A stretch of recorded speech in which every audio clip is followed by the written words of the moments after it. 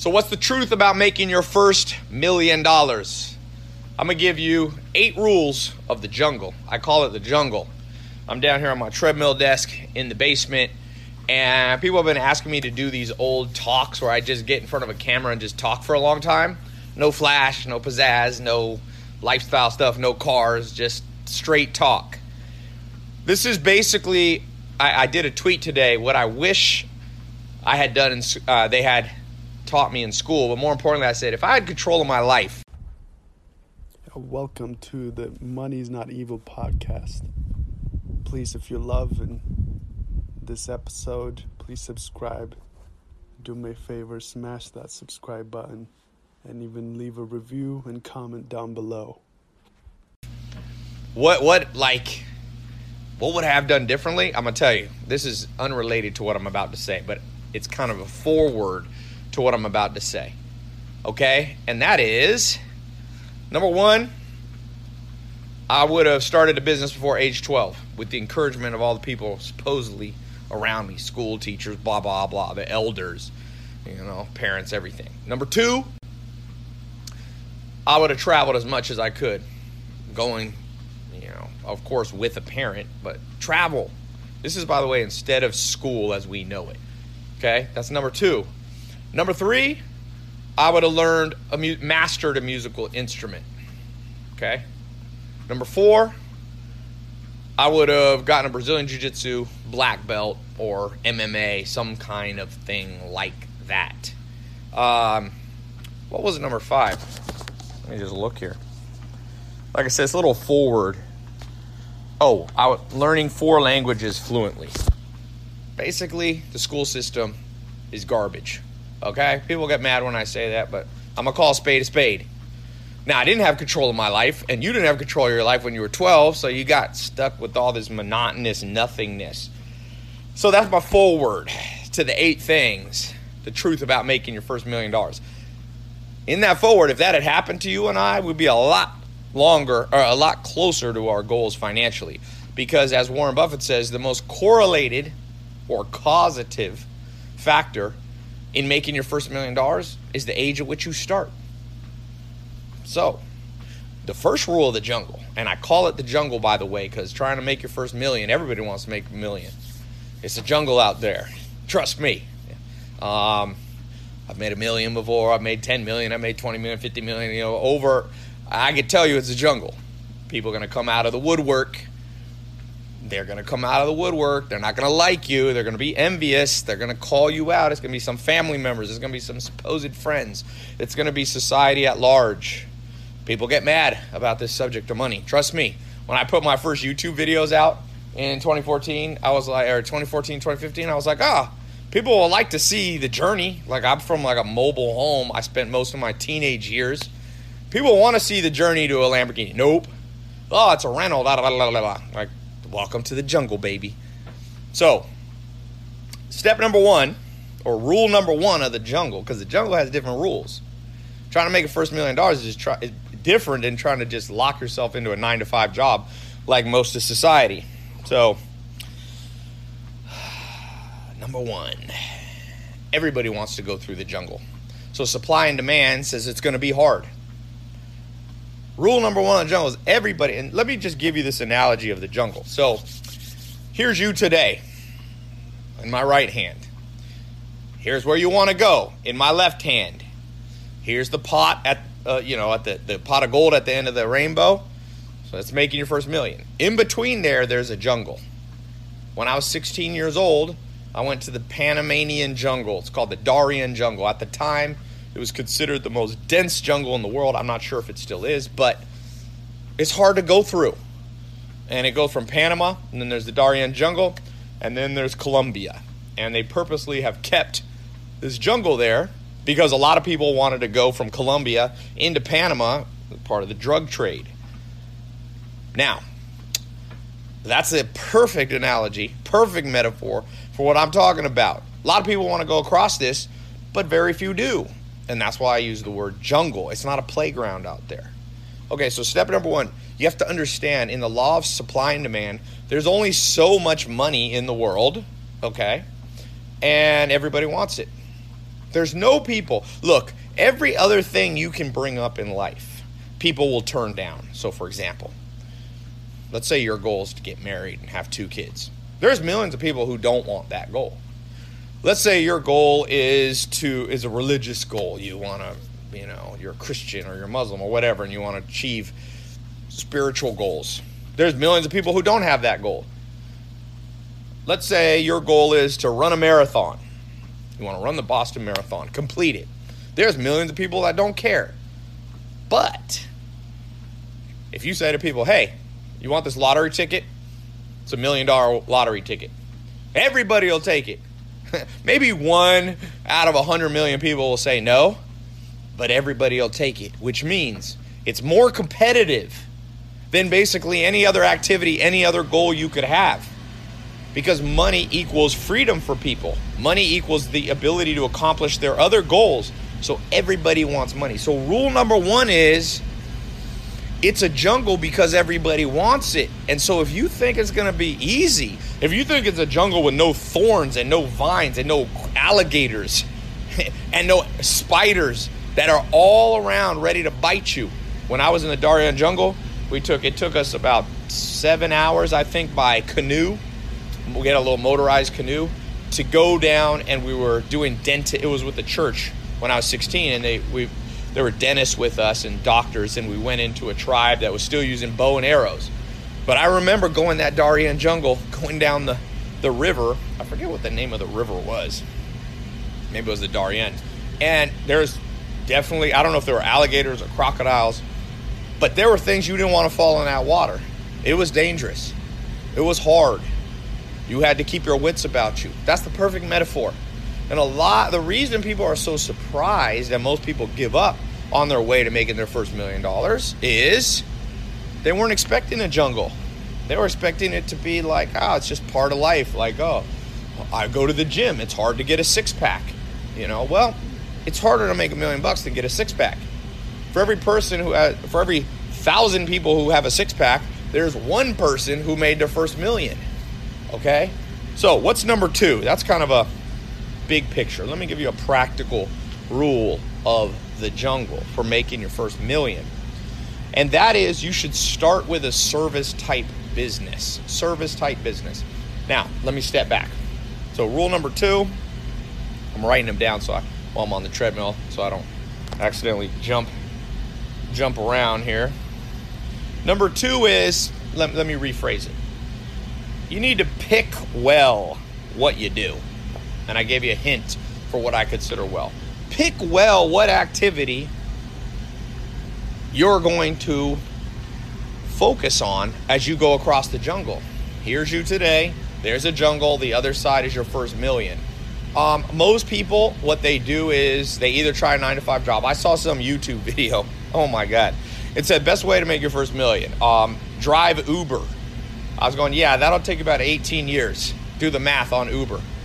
You're not going to make $1 million. It said, save your money from your job, save whatever, $2,000 a year. I don't remember what it was, $2,000, $10,000. Invest it wisely. Put it in tax-free or tax-deferred retirement accounts. And in 40 years, you'll have $1 million. Yeah, well, that's true. But in 40 years, with inflation, $1 million is worth $200,000. So it's stupid advice. Okay? It's stupid advice. So choose well the activity that you're going to undertake on your way to your first $1 million, because most things ain't going to cut it.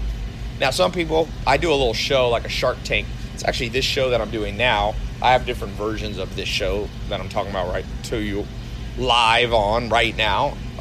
And one of them is like a Shark Tank kind of show. And I have people put their business ideas and what they're working on, and we give away money and we vote on what's the best idea. Most people's ideas on how to get their first $1 million is horrible.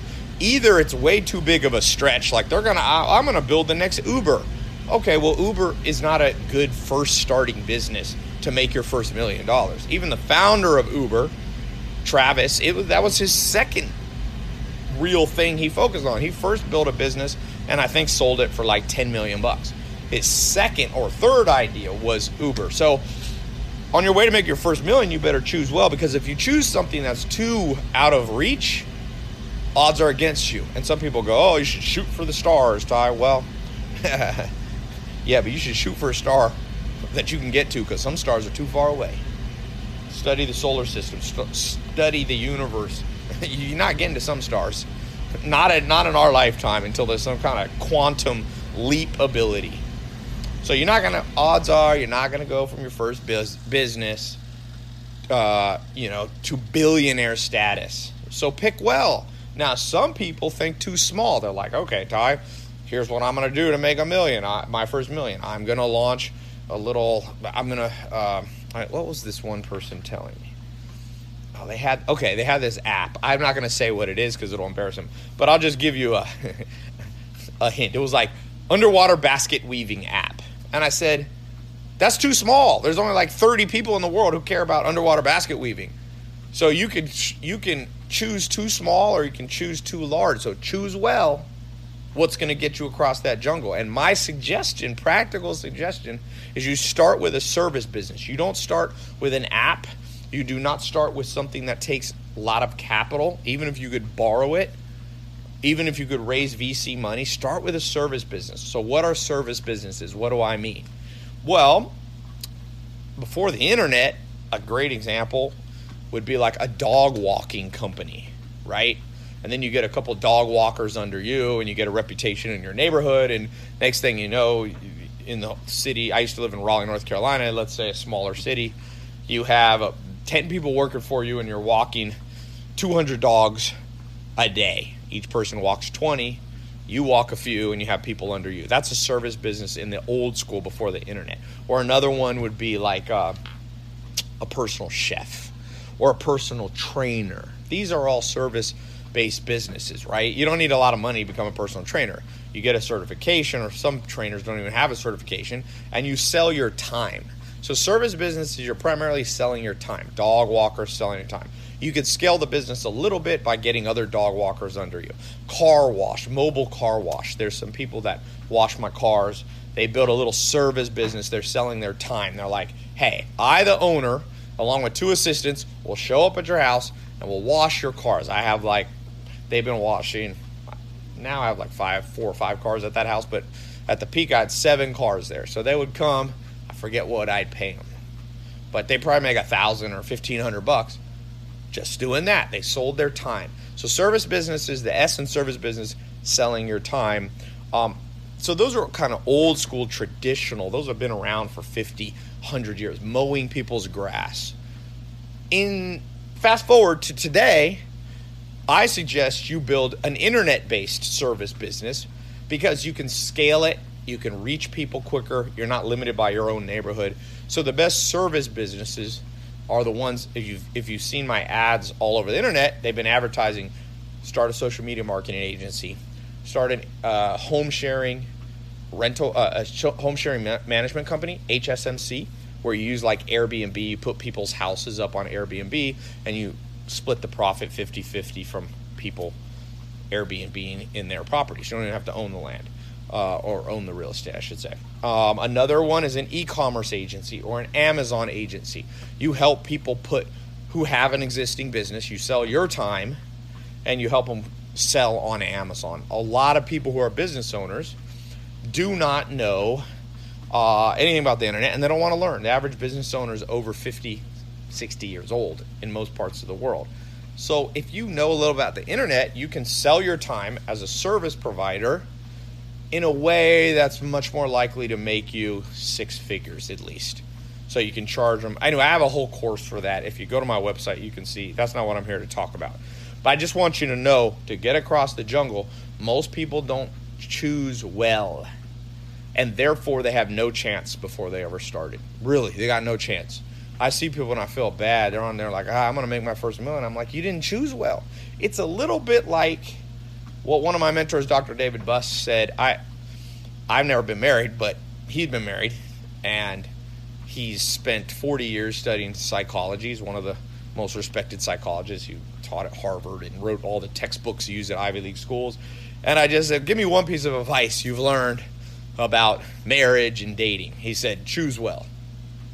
He said all the stuff about, how to revive and fix a bad marriage or fix a bad dating relationship by going to therapists and practicing meditation together and all these things. He's like, better than all that is just choose the right person.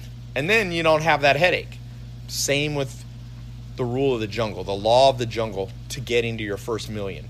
If you choose the wrong person, you're going to spend all your time fixing and putting out fires. Or you're going to just limit. There's not enough market. Like I said, this guy did $1 million app into something as stupid as like training people on how to do underwater basket weaving. It's got to be big enough, but not too big. So choose well. I could do a whole nother talk on that, but I gave you I think the three best opportunities right now is a social media marketing agency where businesses pay you $1,000 to $10,000 a month. It's Airbnb, where you use Airbnb, you find real estate, homes for sale, or people who have an extra vacation home. You go to them, say, these properties you own are just sitting, ma'am, sir. I'll put them on Airbnb. I can generate an extra $2,000 to $10,000 a month. I'll manage the people, and I'll split the money with you 50-50. So you start generating for yourself $3,000, $4,000, $5,000 a month there from a service business. And then, as I said, Amazon, another service business. I'm not necessarily saying you should sell on Amazon as an e-commerce provider. You should help other businesses do it. That's as more like as I said, a service provider. So those three real practical ones that you can do that I've seen people start in over 100 countries. I've had over 280,000 people go through my paid programs with in-depth training on these, and it works. Trust me, it works for the people who actually do it. Okay, so after you pick well, pick the right idea, pick the right business. What's the third rule? The third rule is you have to have thick skin. I'm talking to the point where, you know how like you have calluses on your feet and they don't even necessarily look that nice? Okay, that's how your whole mindset will have to be on your way to making your first $1 million. Because let me just give some examples of things that will happen to you on your way across the jungle to make your first $1 million. Family member will betray you. Most likely, I see it 6 or 7 out of 10 times. Somebody. I'll give you a public example. Dane Cook. You may have heard of Dane Cook, the comedian. At one point, he was like on top of the world, and then he had his brother managing his money, or his half-brother or whatever, and now that half-brother's in prison because he stole, I think, over $10 million straight out of his bank account. The person you thought you could trust, your own flesh and blood, no. Out there, you're on your way to making $1 million, and somebody's on the way to steal it. And so I saw a little interview. I don't know Dane Cook, but I saw a little interview where he was talking about how it made him, I don't want to say the word depressed, but something like that, to the point where maybe you don't want to proceed. And I'm telling you, when that first betrayal comes, you're going to have super thick skin, to the point where you're just like, oh yeah, I was expecting that. I'm good. I'm on my way to making my first $1 million. Someone stole $200,000 from me. Good. I'll make it up. That's the thick skin you need. And you ain't going to make it. I have a guy, a sales team, and I have a new guy that started with me. And it's just yesterday, he called somebody. They said, yes, I want to buy what you're selling. But the guy said, I'm a little busy now. Can you call me back in like 3 hours? So my staff guy called him back in 3 hours, and the guy just blew him off. Didn't answer the phone. Then he called him back again, and the customer on the other end was like, well, I'm kind of busy right now. And my staff guy got really mad, and he's like, Ty, I'm thinking of sending him a nasty message. And I said, welcome to the jungle, baby. Welcome to the jungle. People say one thing and do something. I said, is this really going to... Because he was all thrown off. You could tell he was writing me this much on WhatsApp, writing me this long message. I said, you want to make $1 million? You're on your way to your first $1 million working for me? You literally are bent out of shape by this teeny little thing. This is teeny. No one even stole anything from you. You just had to do an extra phone call. But in this world we live in, people are getting weaker and weaker willed. It's true. As one one of the greatest thinkers, I think, the wisest person I've ever read, Will Durant, who won a Pulitzer Prize. He's dead now. He said, nations are born stoic and die Epicurean. And this modern Western world we live in, even the world as a whole, because we've become wealthier as an entire global civilization, we're born stoic, meaning the original people who founded the United States or whatever country. These were people like with axes and chopping down trees and building log houses and surviving winters and almost starving to death. They were stoic. That's what was stoic. They had thick skin, and no matter what came, they just went right through it. Bullied their way right through the snow. Just, I'm going. Okay, I'm hungry. We're just going to go to bed on an empty stomach. Well, now, what the word Epicurean means is lover of pleasure. So, nations are born stoic and die Epicurean. I'm seeing a consistent pattern. I reach over 100 million people a year. I see a lot of people trying to make their first million or whatever it is their goal.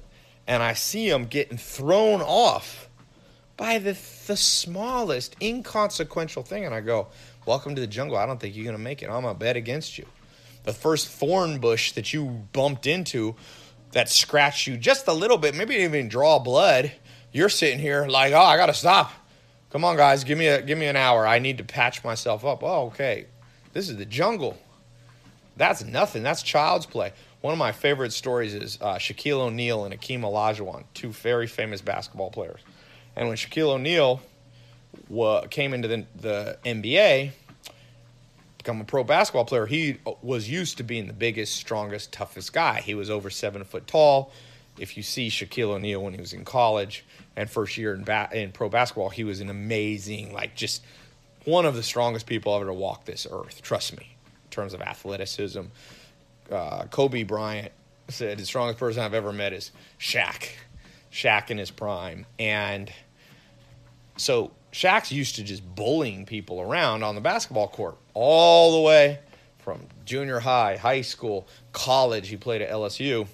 Now he's in the pros. Even in the pros, there's an interview with Shaq. He said, I used to just throw one elbow at the beginning of the game just to set the tone and show people who was the boss, the king of the jungle. Well, he said the first time he played the Houston Rockets, had this guy, Hakeem Olajuwon, who was an immigrant, I think he came from Nigeria, came from Africa, wasn't quite as big as Shaq, but he was a big guy. He's like 6'10", right?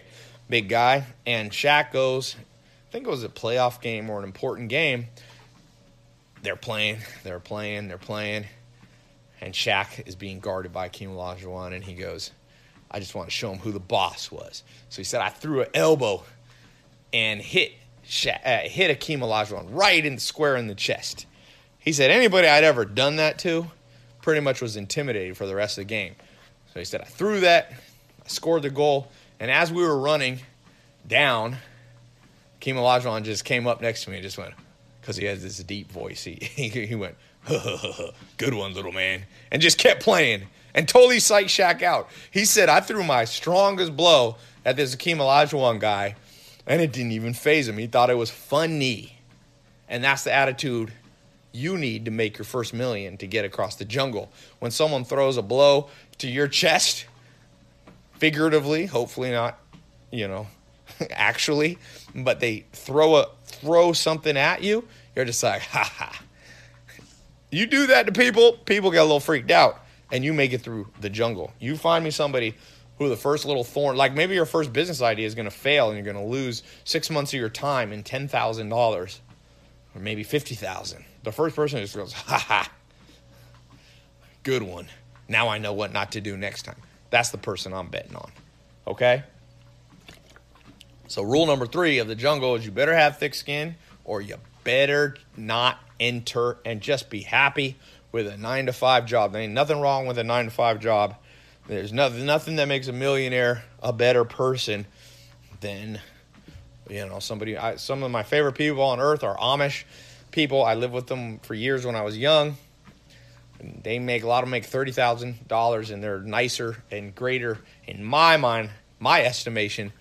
I like them more than 99% of people I meet who make $1 million. So this is not a judgment call. I'm just saying, if you are one of those people called to be a business person, an entrepreneur, someone who makes money. And I do believe it's a calling. I don't believe it's for everybody. It's just like not everybody should be a doctor, but we do need a lot of doctors. Not everybody should be, a carpenter, but we need a lot of people in construction. Well, same with entrepreneurs. Entrepreneurs can do a lot of good in the world. Look at people like Elon Musk coming up with innovative ideas around clean cars and clean transportation and solar power and all that. Government ain't going to do that. It's going to be entrepreneurs. Okay, so what's rule number 4 of getting across the jungle? And that is you better be a master of time management. Time management. I recommend you read a book by Harvard Press called Managing Oneself by Peter Drucker. In fact, you can just read the first 5-6 pages. It's a small booklet. I've been recommending it for years. I should have gotten a cut from all the Harvard said I've sold more copies of their Harvard Press books, I think, than anyone. But I didn't get a cut on most of the people who got it, but I'm happy for you to read it. I don't have to make money off everything. I just like to recommend that book. And in the beginning of that book, he says, look at the great geniuses or the great accomplishers, quote unquote, of the last 500 years. Leonardo da Vinci, right? Albert Einstein, Bach, the musician. Same 24 hours as the most unproductive people on planet Earth. So you better become a master of time management. That is a rule of this jungle, because the jungle, the sun sets and rises, and you got a minimum amount of time to get across this jungle. You don't want to spend too much time in the night in the jungle. Well, on your way to making your first million, you don't want it to take 50 years, because making your first million in 50 years,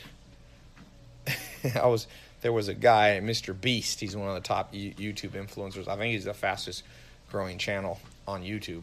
And he told me, he's like, I want to make money now. He's only 20 years old. He goes, I want to make money now. Like, what's money going to do? It's not going to be fun to have money when I'm 93. So that's what I mean. This jungle, the sun goes up and the sun goes down. And if you don't manage your time when the sun's up, you get stuck in a dark jungle. And you don't want to be in a dark jungle. And to me, the dark jungle represents being 90 years old. A lot of billionaires on the Forbes list are very old. And that's great. I'm happy for them. But what would you rather have? $1 million at 20 or 25 or $1 billion at 100? My grandma's 101, so it's realistic. She could use $1 billion for something, but I don't know what she'd use it for. If you got $1 million in your 20s, you can invest in and pretty much be set for life if you're smart and frugal a little bit. So the point is that time management is one of the essential criteria that people don't really get. Like, people who talk to me about making money are like, yo, Ty. I mean, they kind of get it. They ask me about daily routine, but their real thing is like, how do I market this idea? Or how do I build this app? Or how do I raise $1 million from Kickstarter or a venture capitalist? And I'm going, yeah, but how's your time management right now? Because most people's time management sucks. So let me give you a few thoughts and things I've learned. I've tested many things. I want to be known as a mad scientist. I think I already am a mad scientist. I try everything. So I've tried the Pomodoro method. I've tried, there's the 80. Pomodoro is a series of timers you set. You do like 20, 25 minutes, then you take a small break for 5 minutes, and then you do. I've done that. It's very structured, Pomodoro. There's a thing called the Pareto principle. Tim Ferriss talks a lot about 80-20 rule. So his thing for time management is basically, you focus on only things that move the dial and you let everything else kind of fall apart. Another book on time management, Gary Keller, The One Thing. He has this kind of domino effect time management. So he says you can't manage all your time. You can't manage everything equally. So you find the one thing in your life that you can push on. And when you push that domino, all the time management kind of falls in place. And I will tell you, of all those different philosophies, there's other philosophies. I gave you 4. The Pomodoro kind of method, the highly structured, the Pareto. The Pareto, Gary Keller, and these are kind of similar. They're like highly focused kind of thing, the Tim Ferriss thing. But there's different. I could go on. You can talk for hours. There's a book called Getting Things Done, very famous book. It's probably sold, I don't know, 5-10 million. He has this whole structure of he's more of like an organizational time management person. So he's like, you have file folders and you have your projects and you get things off your plate real fast and you drop you create a product and then a project, and then you divide it up into all these tasks. Again, I've tried that one too. So I will tell you, there's truth to all of these systems of time management. There's truth to all of it. You can set up a highly organized structure where I talked to Arnold Schwarzenegger, for example. I actually got to spend some time with The Rock recently. Did a little charity thing. I flew over to England for his Fast and the Furious, the spinoff he's shooting, and I was on the set with him and had a long talk with him about books and protein and time management. I mean, The Rock and Arnold Schwarzenegger, they wake up. Arnold, I interviewed him in his kitchen while he smoked cigars at his house, and he told me, he's like, Ty, I wake up at 4 in the morning.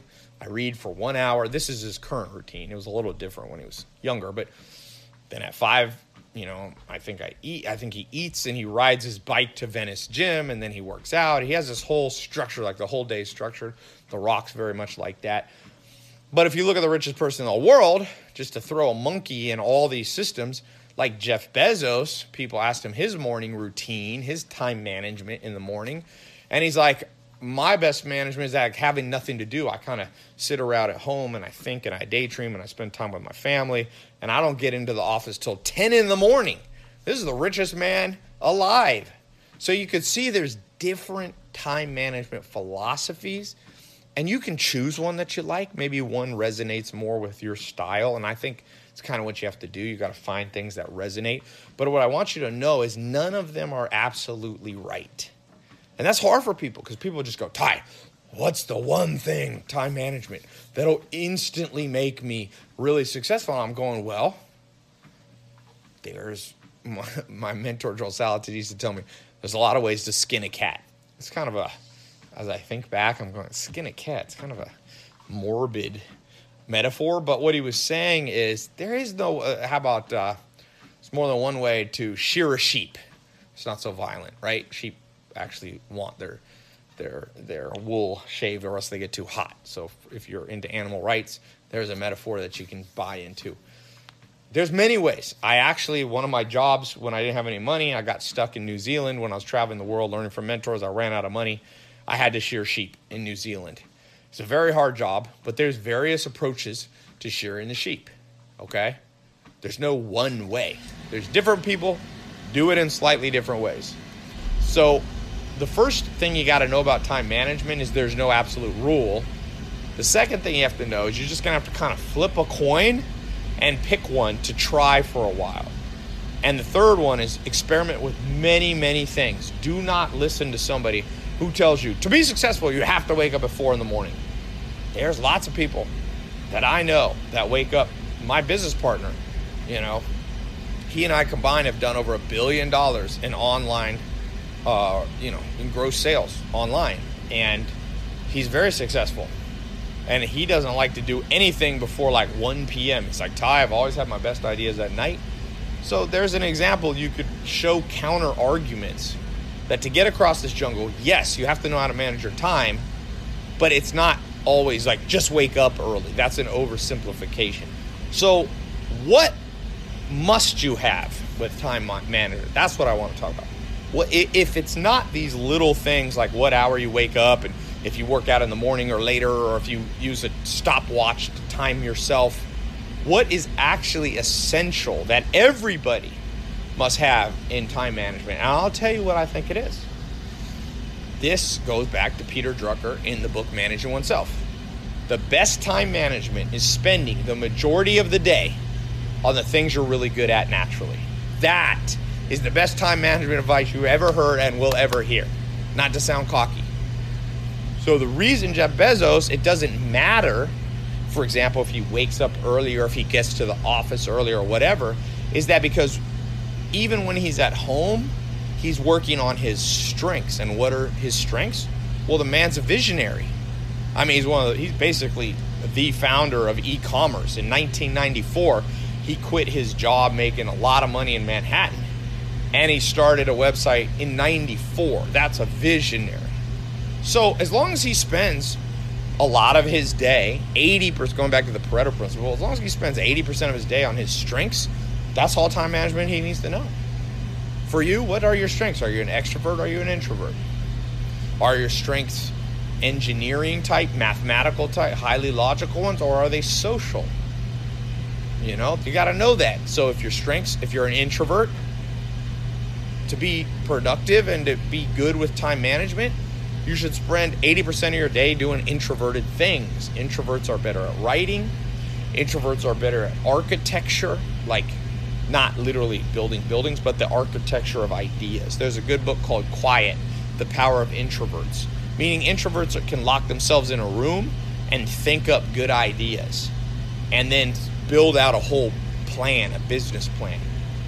So if you are an introvert and you know you're great at, sitting in a room and getting a lot of things done, the best time management is 80% of your day doing that. And if you're a social butterfly and you're great at sales and persuasion, you should spend 80% of your day out talking to people.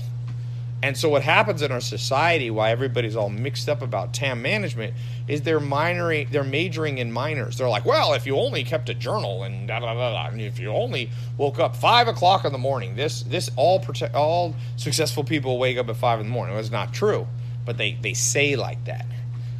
Successful people who get across the jungle to make their first million and more spend the majority of their day, every day, on their strengths, and they maybe have a business partner that helps them with their weaknesses, or they have an assistant that helps them with their weaknesses.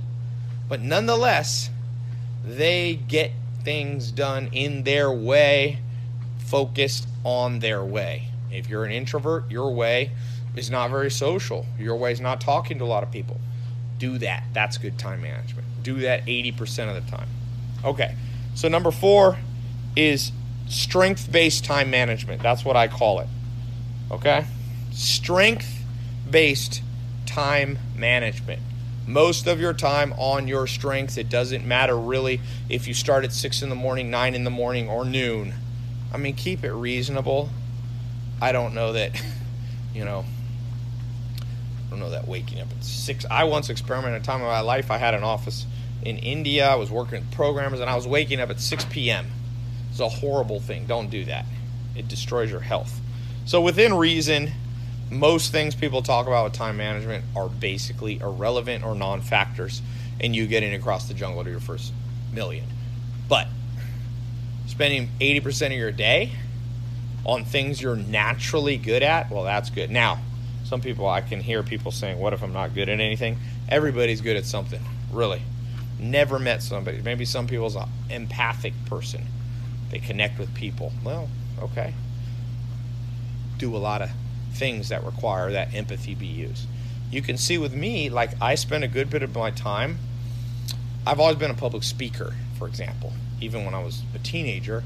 And I make more money when I gravitate and use my time management focus around public speaking. Now, instead of public speaking, I do more videos, which reach the public in a much larger way than any stage I could go on. But as I do that, it gets me to my financial goals. And if there's been times in my life where I'm not spending enough time out, and lo and behold, I make less and less and less money. I'm not using my strength, public speaking, for example. Okay? All right, let's move on here. We got 4 left. 4 left. Truth about making your first $1 million, 8 rules of the jungle. Number 5. I got to talk about, and it's a little controversial, my take on this. We got to talk about hard work and hustle. Okay? Hard work, hustle, and grinding, ?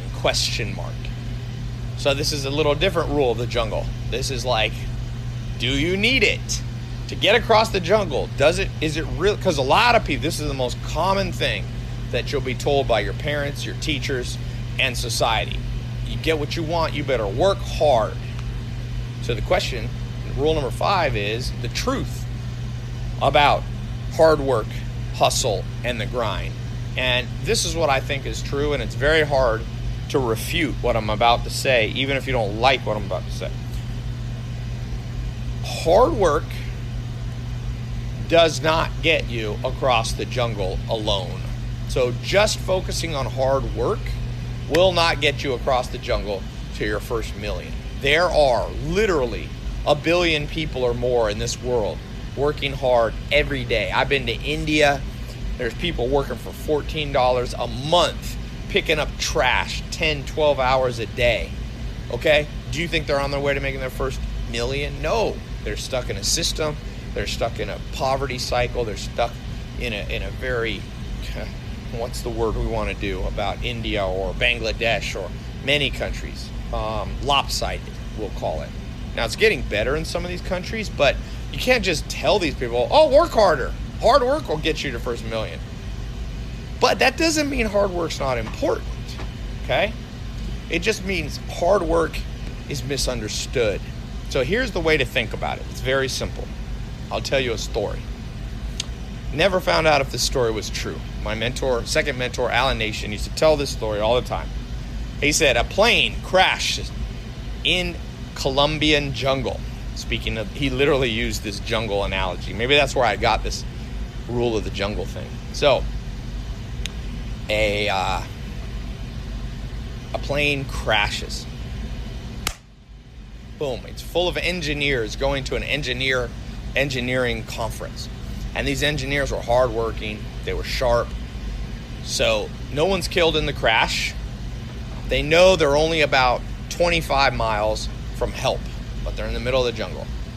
Luckily, there was a whole bunch of machetes because they're in a thick jungle, crashed. They find the airplane was prepared for just a moment like this and had put 50 machetes in the storage bin. So they pull the machetes out and they go, we're going to get help. You guys stay here. There's a few injured people. You guys stay here. So they go, and they're engineers. So they're hard workers.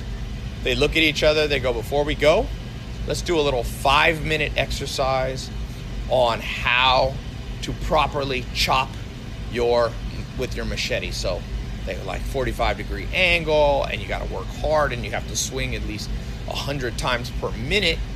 And so they just went and they did all this. Hardworking people. Very precise. And that represents most of society. Hard at work at their job. Your parents probably were hard workers, okay? Grandparents probably were too. Maybe you are. But maybe your grandparents and your parents never got through the jungle. They never got to their first million. And here's why. One person who was on that plane was not an engineer. And that person crawled up a tree while everybody else was out chopping their way to help. And this person yelled down at him. He said, hey guys, I got bad news for you. I got good and bad news. The good news is you're doing a great job. You're really hard workers. You're really making progress headed to the north. I mean, you're making a line through the jungle. You're opening it up with your machetes. You're going to cut 25 miles in no time of path. But he said the bad news is you're going the wrong direction. Help. I can see it. It's to our south. You guys are chopping to the north, baby. I can see help. I climbed up this tall tree. Help is to the south. And everybody was mad down there. They're like, oh, who is this person? Making us feel like we wasted our time. Well, that's the perfect metaphor of what we have going on here. What's going on here is that you have been trained by society to be a robot. You work hard, get a college degree, go out into the workforce, show up to work, be loyal, blah, blah, blah, and you're going to get financial security. Maybe in the 50s that worked. It doesn't work anymore. Doesn't work anymore. Probably didn't even work back then, but definitely doesn't work now. You have to be smart.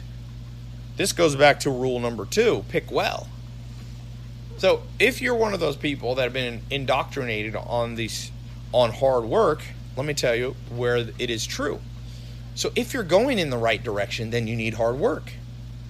You see, once you get the right business idea, once you start getting wealth coming into your bank account. Then you want to turn on the hard work button. It's almost like you need two buttons in your brain. You need the experimenting, find the smart answer part, and then you need, once you've locked that in, you need the turbo hard work mode. The problem is society only teaches you the hard work mode because in many ways our system is set up to make you an automaton, to make you if you look at our modern school system, it was really came about during the time in the late 1800s, Germany. You know, you had an industrial complex that Germany created under the Kaiser. You see it in World War I and World War II. It created soldiers. It created factory workers. Everybody fell into line and was disciplined. And you weren't supposed to think about what the right thing was. You weren't supposed to work smart. You were just supposed to work hard on whatever the man told you to do. And that system has carried forward to this day. And so you're going to have to reprogram yourself to go, I only work hard once I figure out what actually will work for me. Okay? So this brings us to rule number 6. You need to experiment, ideally, with 12 things per year. 12 different ways to get across the jungle making your first million. So don't just go, Ty, I got a business idea. Just go, hey, Ty, I'm going to test this one business idea. One. And you do it for about a month. And if you don't just work hard at it, you test it. So rule number 6 is experiment at least 12 times before settling down with one business idea. The reason people go, Ty, I see you have all these different business programs on your site. Why do you have so many? Well, because not everybody wants to do social media marketing agency. Not everybody wants to do e-commerce. So I build as many programs as I can with realistic ways that I think people can launch their first entrepreneurial business venture. But I don't think that I'll ever find one program that everybody should do because people are different. Extroverts will do better with social media marketing sometimes because it's sales, for example. I find extroverts do a little better, although there are always exceptions to that rule. I know some insane introverts that make a lot of money in sales. But my point being is you got to test 12 things. The average millionaire has definitely tested 3 to 10 different businesses. Look at not Ray Kroc, but look at Colonel Sanders, who started Kentucky Fried Chicken, which now is, it's huge in China. It's a massive multi-billion-dollar company. There's a list. There's a good book. I think I have it on my website. It's an autobiography that Colonel Sanders wrote about himself. It's a wild book. He writes in the most grammatically correct way possible. But who cares? He got to the jungle. He got through the jungle to his goal. It took him a while. So you probably don't want to do exactly like Colonel Sanders. But the principle was he tried a lot of stuff. And a lot of things failed. He was a motel operator. He delivered babies. He without even having a medical doctor. He fought in the Spanish-American War, I think, which is crazy since that's like the beginning of the 1900s. Or he fought Cuba or whatever. So he just tried all this stuff, and finally, what worked for him was better than his hotel. His hotel burned down. His motel burned down. What worked the best was just selling chicken on the side of the road. Who would have thought? And I bet you if you could ask him, he would have said, I wish I had experimented faster. So I want you to do 12 experiments. It might take you a week, it might take you a month, it might take you a year, it might take you a decade. Depends on you. But don't settle down on one thing. Why do I pick the number 12? There's actually science to this. It's called the science of optimal stopping. There's a whole mathematical, you can Google optimal stopping. How many things should you experiment before you just settle down? By the way, if you're going to argue with me on this or you think this is wrong, just think about marriage. Before you settle down marrying somebody, wouldn't you want to have gone on dates with 12 different people? If you marry the first person you ever meet, like maybe how do you know? You have no benchmark. So in optimal stopping mathematics, the general rule, it depends. There's many facets to this math, but you could just sum it up by saying 12 is a great number. So try 12 things, and if they don't work, shut them down fast. I was reading an article in an interview I was also listening to by Jeff Bezos, and he was talking about how at Amazon they've tried many things. Things that have worked really well was AWS, Amazon Web Services, became a whole nother business around computing, cloud computing, which you would have never thought that a bookseller would also do that, but he experimented and it worked. Another thing that failed, he had some of the hardware, not the Kindle, but I forget, Fire or Stick or something. He was talking about the things that he spent $100 million on that failed. And for sure, Amazon has tested more than 12 things. By the way, Amazon is really smart. They let other people sell and they just watch what sells the best. So they let other people experiment and then they launch Amazon basic brands. Jeff Bezos is very smart. That's a whole nother talk on the advanced rules of the jungle. But just experiment with 10 or 12 ideas. I had a talk like this at one of my first conferences at the Roosevelt Hotel in 2015. And there's two people in the audience, Samir and Juan. I'm still friends with them. And I just said, I was even more hardcore. I said, you should test 17 things a day. They were doing e-commerce, right? So it's easier to test. You can't do 17 different jobs a day. But with e-commerce, you could test selling toothbrushes. You can sell toothpaste. You can sell electronics. You can sell shoelaces. You can sell shoes and all this. And it took them 6 months of testing 17 things a day until they stumbled upon, I think it was women's clothing or something, that they ended up making like $100,000 in 1 month. And they've gone on to make, more than their first million. But it came through they tested hundreds of things. And so the sixth rule of the jungle that a lot of people struggle with is your first idea is not going to be your best idea. It's just not. It's not going to be your best idea. So be okay with going on dates with different ideas, and be okay with not marrying everything you date in business and in romance. It's just a good rule. You can have 12 wives, you're going to go to jail for polygamy. Okay, we're about done. We got 2 more because I've been on this treadmill for a while here. Starting to get tired. Okay, rule number 7. You must know what motivates you. You must know what motivates you. And there's basically 4 things that motivate people. People do not like to admit this, but there's 4 basic human drivers. I've run this by a lot of smart scientists, people smarter than me. Pretty much all agrees that this is a decent way to think about motivation. I had one person disagree. He thought there was 5, but I think he's wrong.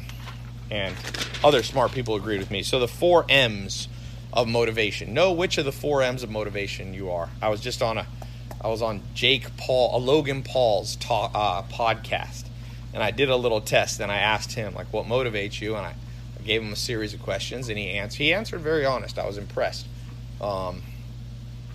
He's motivated by the 4th M, which most people won't admit to. So here's the 4 M's, if you want to write them down. So the 7th rule of making it across the jungle to your first million is knowing how to motivate yourself, because or else, even if you have thick skin, even if you're working on your strength, you'll eventually just kind of go, why am I doing this? Okay? So the 4 rules of what motivate you, believe it or not, they're not all money related. In fact, only 25% of most of human motivation is money. So the first of the 4 M's is money/material things. There is a part in most humans, not all, that we have inherited from our great-great-great-grandparents right through our DNA that makes us have a certain level of materialism. Be very careful if you meet somebody that won't admit they're a little bit materialistic. I meet people like that all the time. I'm just an entrepreneur because I care about legacy and I care about changing the world. BS. If you really did, then great. You'd be building your businesses, and all the profit you took, you'd be donating 100% of it or 99% of it, but those people don't. Because there's nothing wrong with having some motivation around the first M, which is money/material things. The second one is mating/love. Okay? People do a lot of stuff. In fact, Dr. David Buss, evolutionary psychologist, he tells me he thinks all motivation is around this thing. And but we won't go into that. Number 3 is movement/freedom. Okay? People are motivated by more freedom. They don't want to be tied down. They don't want to be told what to do. You see that even with little kids. You tell them what to do, and then they want to do the opposite. So that's deep in our psyche and our DNA.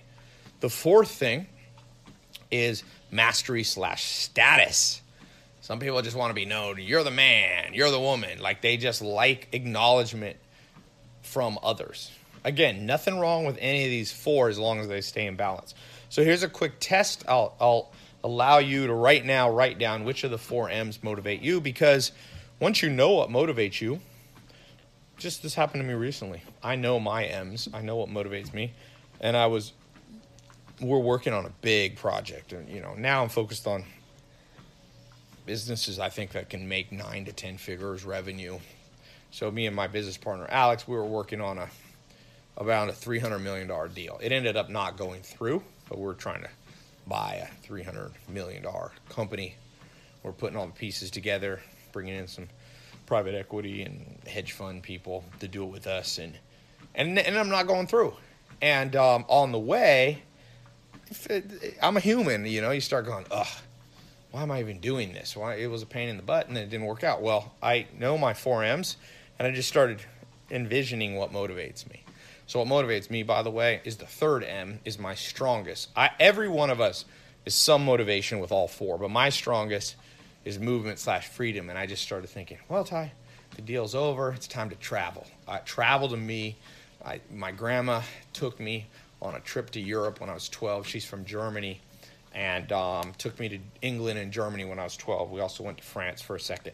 We got kicked out of France. I was 12 years old, and my grandma was like 80 or whatever. And this was back, France had this weird rule about HIV. If you didn't have an AIDS test at the time, you could not get in to France we were coming from England on a boat, like a ferry across the channel. My grandma's like, I'm 80 and Ty is 12. We probably are not high-risk candidates, but believe it or not, France set us back. So at that time, I've been to France since, but I wasn't able to go to France. My point being, my grandma put the travel bug into me at a very young age. And for sure, the main reason I become an entrepreneur is because I love the freedom. I worked a little bit as a 9-to-5 job when I was 16 at a company called Office America, like Office Max. They went bankrupt years later, but I hated it. I remember looking at my watch every day. I'm like, And I remember thinking, this has got to be the worst life ever, where all you do is look at your watch. So my grandma had instilled this freedom thing at 12 by taking me traveling. By the time I was 16, I started to realize it, and then I got, for a second, I had a job where I had to wear a suit. Really hated that one. Had to set I'm the kind of person, if I got to set an alarm clock, I am not liking my life. So recently, when this deal didn't go through, this $300 million deal, I just was like, well, just more time to travel. See, and I pulled myself right out of that doldrum. And since we're not taught in school what motivates us, or we're made to feel guilty, we often can't drive ourselves through the jungle to get the reward on the other side. Does that make sense? And I'll give you an example. Hugh Hefner, dead now, kind of controversial, he started Playboy. But if you look at Hugh Hefner, okay, he died with, I think, net worth of $100, $200, $300 million. Not the richest man ever, but I don't think his first motivator was money, material things. I think it was the second one, mating/romance, obviously, right?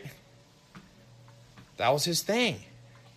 And it wasn't just women, by the way. He was a very social guy. He had his friends, and he would do parties, and he would have every Monday, all his friends would have game night and then movie night. So he was very, in that mating/romance, I would put even social, not necessarily just dating and love.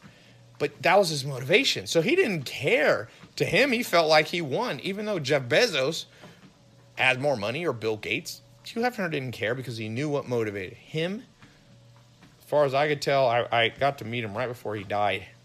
His son, I met, apparently follows my social media, Cooper, and invited me to the last Midsummer Night's Dream party there. It was kind of cool. The most interesting man in the world was there. It was an interesting group of people, including the Dos Equis most interesting man in the world, which I thought was funny. But He knew what motivated him, and he didn't really care that society said that shouldn't motivate you, you know? So here's a little test we'll do, okay? To figure out which of the 4 M's is your strongest motivator. The strongest motivator. I actually, probably by the time you see this video, I have a quiz, a free quiz on my website.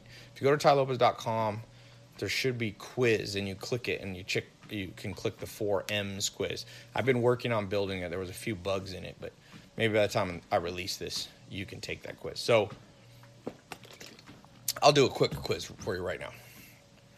If you have the choice between being the richest person in the world, but you had to be celibate for the next 10 years, yes or no?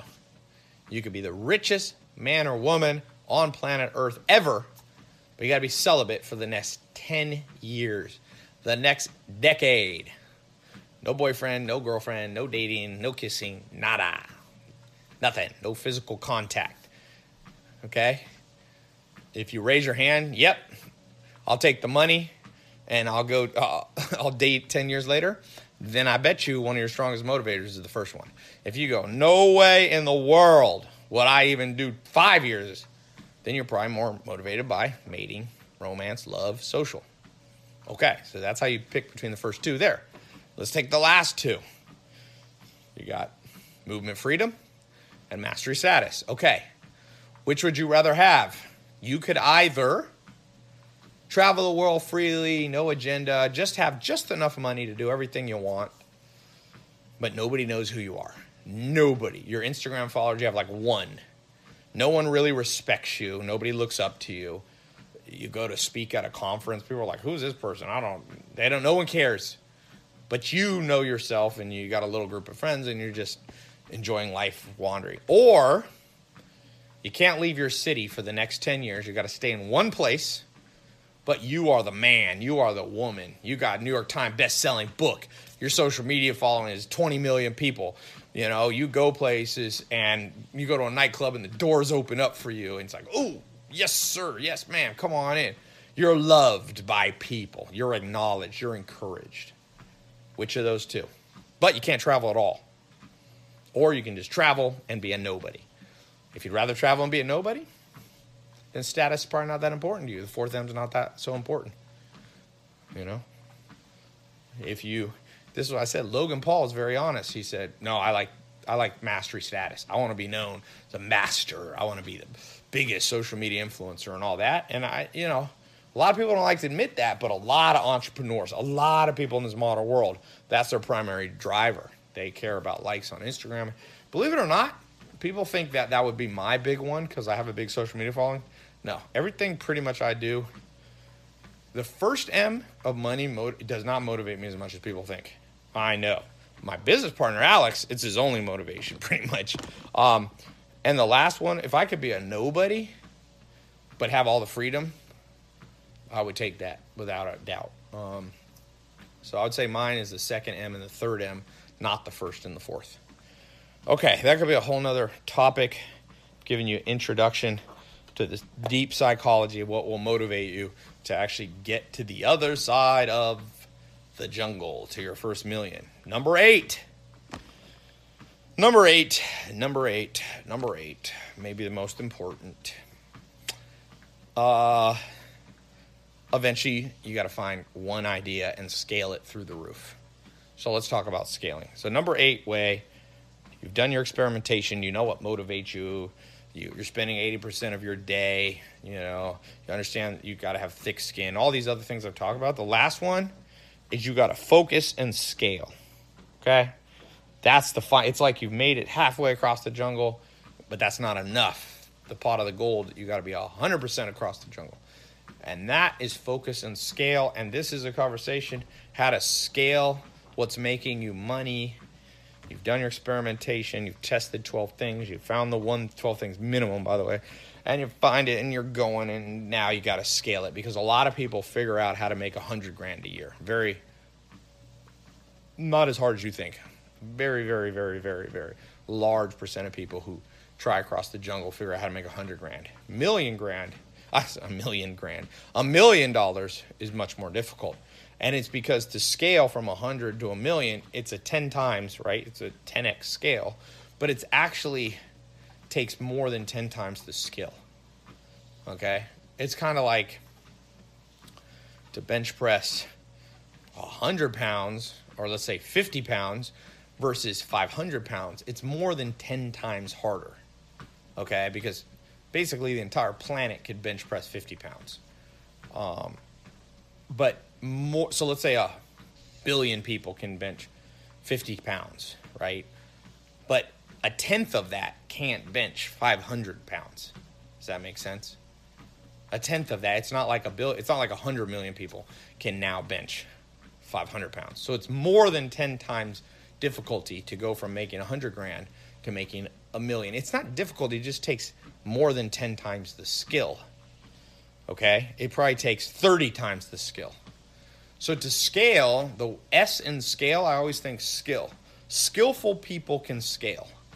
And so if you're stuck on your idea, whether it be e-commerce, social media marketing, if you listen to me and you got a service business can definitely be scaled to $1 million. One of the people who teach in my social media marketing agency, Joe Soto, he's got an agency that does over $1 million a year. He does like 1.5 million or something.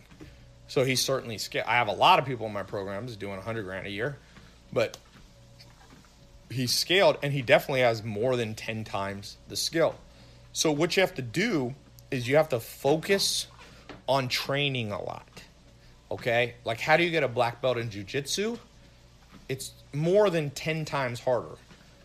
From blue belt to black belt. Blue belt's a second belt. To black belt is like 100 times harder. Higa Machado, who I trained under when I'm in LA, he said, Ty, I've trained whatever. Well, he said for every 250 people that he gives a blue belt, one focuses and trains long enough to get a black belt. 250 to 1 ratio. That's probably the ratio of people who make 100 grand a year, who figure out how to get to the jungle to make your first million, their first million. It's probably 250 to 1. And it's not because it's necessarily 250 times harder in the sense that you have to have a much higher IQ, or you have to, even have a better business idea. No, that's not it. You have to commit to train. So focus and scale comes from skill, and skill comes from training. And this is a bizarre thing. Like any sport, I played on one of the top high school basketball teams, Enloe in North Carolina. And North Carolina is the biggest basketball state. I think it has the most people in the pros. Michael Jordan's from there. Jerry Stackhouse was in my league. John Wall's from the same league that not the same year, but the same league. And we had drills. I mean, I went to a school, we had 7-foot center. We had we played Oak Hill. And we trained all the time. But then I meet people in business and I go, are you training? No, I just do my business. I'm just like, I'm like launching my business. I'm like, where's your training aspect? Training is where a master or a mentor gives you drills to do. That's why I tell people to read a book, because that's like a drill for business. People go, I don't need a book. Well, what you're saying to me is, no, Ty, I can become a black belt without repetitive skills. You need repetitive things you do every day. A good place to start is read more. You're going to meet people that tell you, oh, I didn't need to read and I made $1 million. Well, they're an aberration, they're rare, and there's usually a story behind them, like their parents had money or gave them a business or something. Trust me. Let's go to the top of the Forbes list if you want to argue with me. The skill of repetitively reading different books on different subjects to fill up your brain with skills. I'm not saying only books, but I'm just using books as an example. Okay, richest person in the world right now, richest man, Jeff Bezos. Not only does he read a lot, his first business was Amazon selling books. That's how much he loves books. He built his empire on books. And trust me, he reads a lot.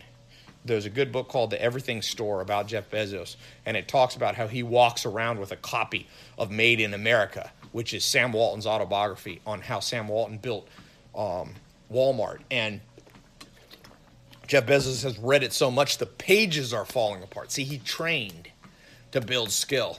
One of his training tools was reading. Okay? Second richest person in the world, Bill Gates. Bill Gates loves books so much that his wife and close friends says he goes on vacations that he calls them reading vacation. He literally takes a vacation just to catch up on all the books. He'll bring 17 or 20 to 40 books, and he'll just go on vacation for 2 weeks and literally just read 8 hours a day. That was when he was running the biggest company in the world simultaneously. He still made time. So you're going to tell me Jeff Bezos and Bill Gates need books, but you don't? Third, Warren Buffett, third richest person in the world most years, depending on the year. Well, Warren Buffett says to this day he still reads 500 pages a day, 5 days a week. He said at his prime he would read 800 pages, sometimes books, sometimes newspapers, and he would also read annual reports. That's how he found good investments. So there you go. You don't always have to read books. Read magazines. Read long articles. Read newspapers. There was a time in my life, I'm not doing as much as I should, but I subscribed to like 40 magazines and newspapers from around the world. Boy, that's good. In fact, I'm glad I'm doing this video just to remind me to get back on that train. I'm still subscribed to probably 10 different publications. I still spend over $30,000 a year on books. Over $3,000 a month. So I'm not out of the game of training, but man, the more you learn, the more you earn. Because the process of reading, now I'll add to that watching YouTube videos. I go to a lot of conferences. There was a time in my life I committed to go to one conference a week. No, I couldn't keep it up. I wanted to do it for a whole year, but I did it. I probably went to like 8 conferences in 4 months or something. It was a little bit too much. But boy, if I had started, it would have been better than me going to 6th grade or 8th grade or 11th grade. It was like a waste. I should have been going to conferences, different ones, business ones, social ones, or networking events. Like these are all training the mind to scale. I scaled in 2014 on YouTube and video advertising because I was at some conference and someone looked at me. I don't even remember who it was. I wish I could thank him and said, Todd, I think you'd be good on YouTube. See, that wasn't even my idea. And since then, I'm at 1.9 billion minutes watched of my YouTube videos. That idea that I scaled with came from listening to other people. So I said books, newspapers, magazines, going to conferences and listening to speakers, YouTube videos, podcasts like you're on now, paid courses, consultants. I've got paid courses. I sell paid courses, but I also buy them. I've bought so many paid courses that aren't my own. Obviously, I wouldn't charge myself, but I pay consultants. I pay mentors. I've got people on the books that I literally pay every month just to be on retainer for me to ask them questions. People like Dr. David Buzz. I'm like, the president has 15-person cabinet. I need at least 15 advisors. So this idea of focusing and scaling mostly will happen where you can go from 100 to 1,000,000 by imagining your mind as a sponge and you're just absorbing, you're putting yourself in a place to absorb more. Then the scaling comes naturally. People think scaling is very hard. It's not. It's a consequence. It's a repercussion of having trained correctly. Training brings skills. Skills brings scaling, effortless scaling, or somewhat effortless scaling. Okay? So read more. Listen to more podcasts like this. Watch more videos like this. Go to more conferences like this. Hire consultants. Join masterminds, paid masterminds, free masterminds. I got a paid mastermind. It's $25,000 or $50,000 people pay to come 4 times a year to a mastermind environment. People have come. I remember one of the first people who paid $25,000. He had a business where they used helicopters to spray agricultural crops, and he was there and he had paid $25,000, and he talked to me. He was going, oh, what should I do with my business? And I gave him one idea on how to sell his business. I think he either sold his business or sold part of it. He made like $2 million. So he invested in himself in the mastermind. I'm not even trying to sell you into my mastermind. I don't take that many people in the mastermind. But the point being, find stuff like that. Some of it, you're going to invest time or money in building your skills. I had my jiu-jitsu. I had Julio Cruz here. He's a black belt in jiu-jitsu here. I'm in New York. And I was so busy, I paid him extra to come to my place and do a personal training. That's money. So, but that allows me to scale my health, scale my jiu-jitsu skills. But he trained. All we did was drill. We did drills today. We did drills on how to pass the guard better, drills on variations on the Kimura, Americana, all these different locks in jiu-jitsu. But it's a repetition. You just repeat. And over time, next thing you know, you're a black belt in making money and getting to your first million. So with that said, I've been on this treadmill for 2.16 miles. Been walking slow, so I'm not too distracted. Time management, by the way. Get yourself a treadmill desk. Get yourself a treadmill desk. So I hope this has helped you. Do 2 things for me. I've done this for free for you. Do me a favor. Fair is fair. 1, if you're on YouTube, leave a good comment. Not a butt-kissing one, just what you thought. What do you agree with? What do you need to work on most out of these 8 things? Give it a like, give it a share if you're watching on Facebook or whatever. If you're listening on my podcast, subscribe and leave a review. Subscribe and leave a review. Sometimes I see people like from you. I don't know what's up with the Apple iTunes algorithm. Somebody left a negative comment like 4 years ago, and it's still the first review I see. I'm like, what's up with this? And they're like, your audio quality wasn't good. I'm like, well, you get what you pay for, baby. You ain't paying nothing for this. Don't be complaining too much. Anyway, hope this helped, and talk to you soon.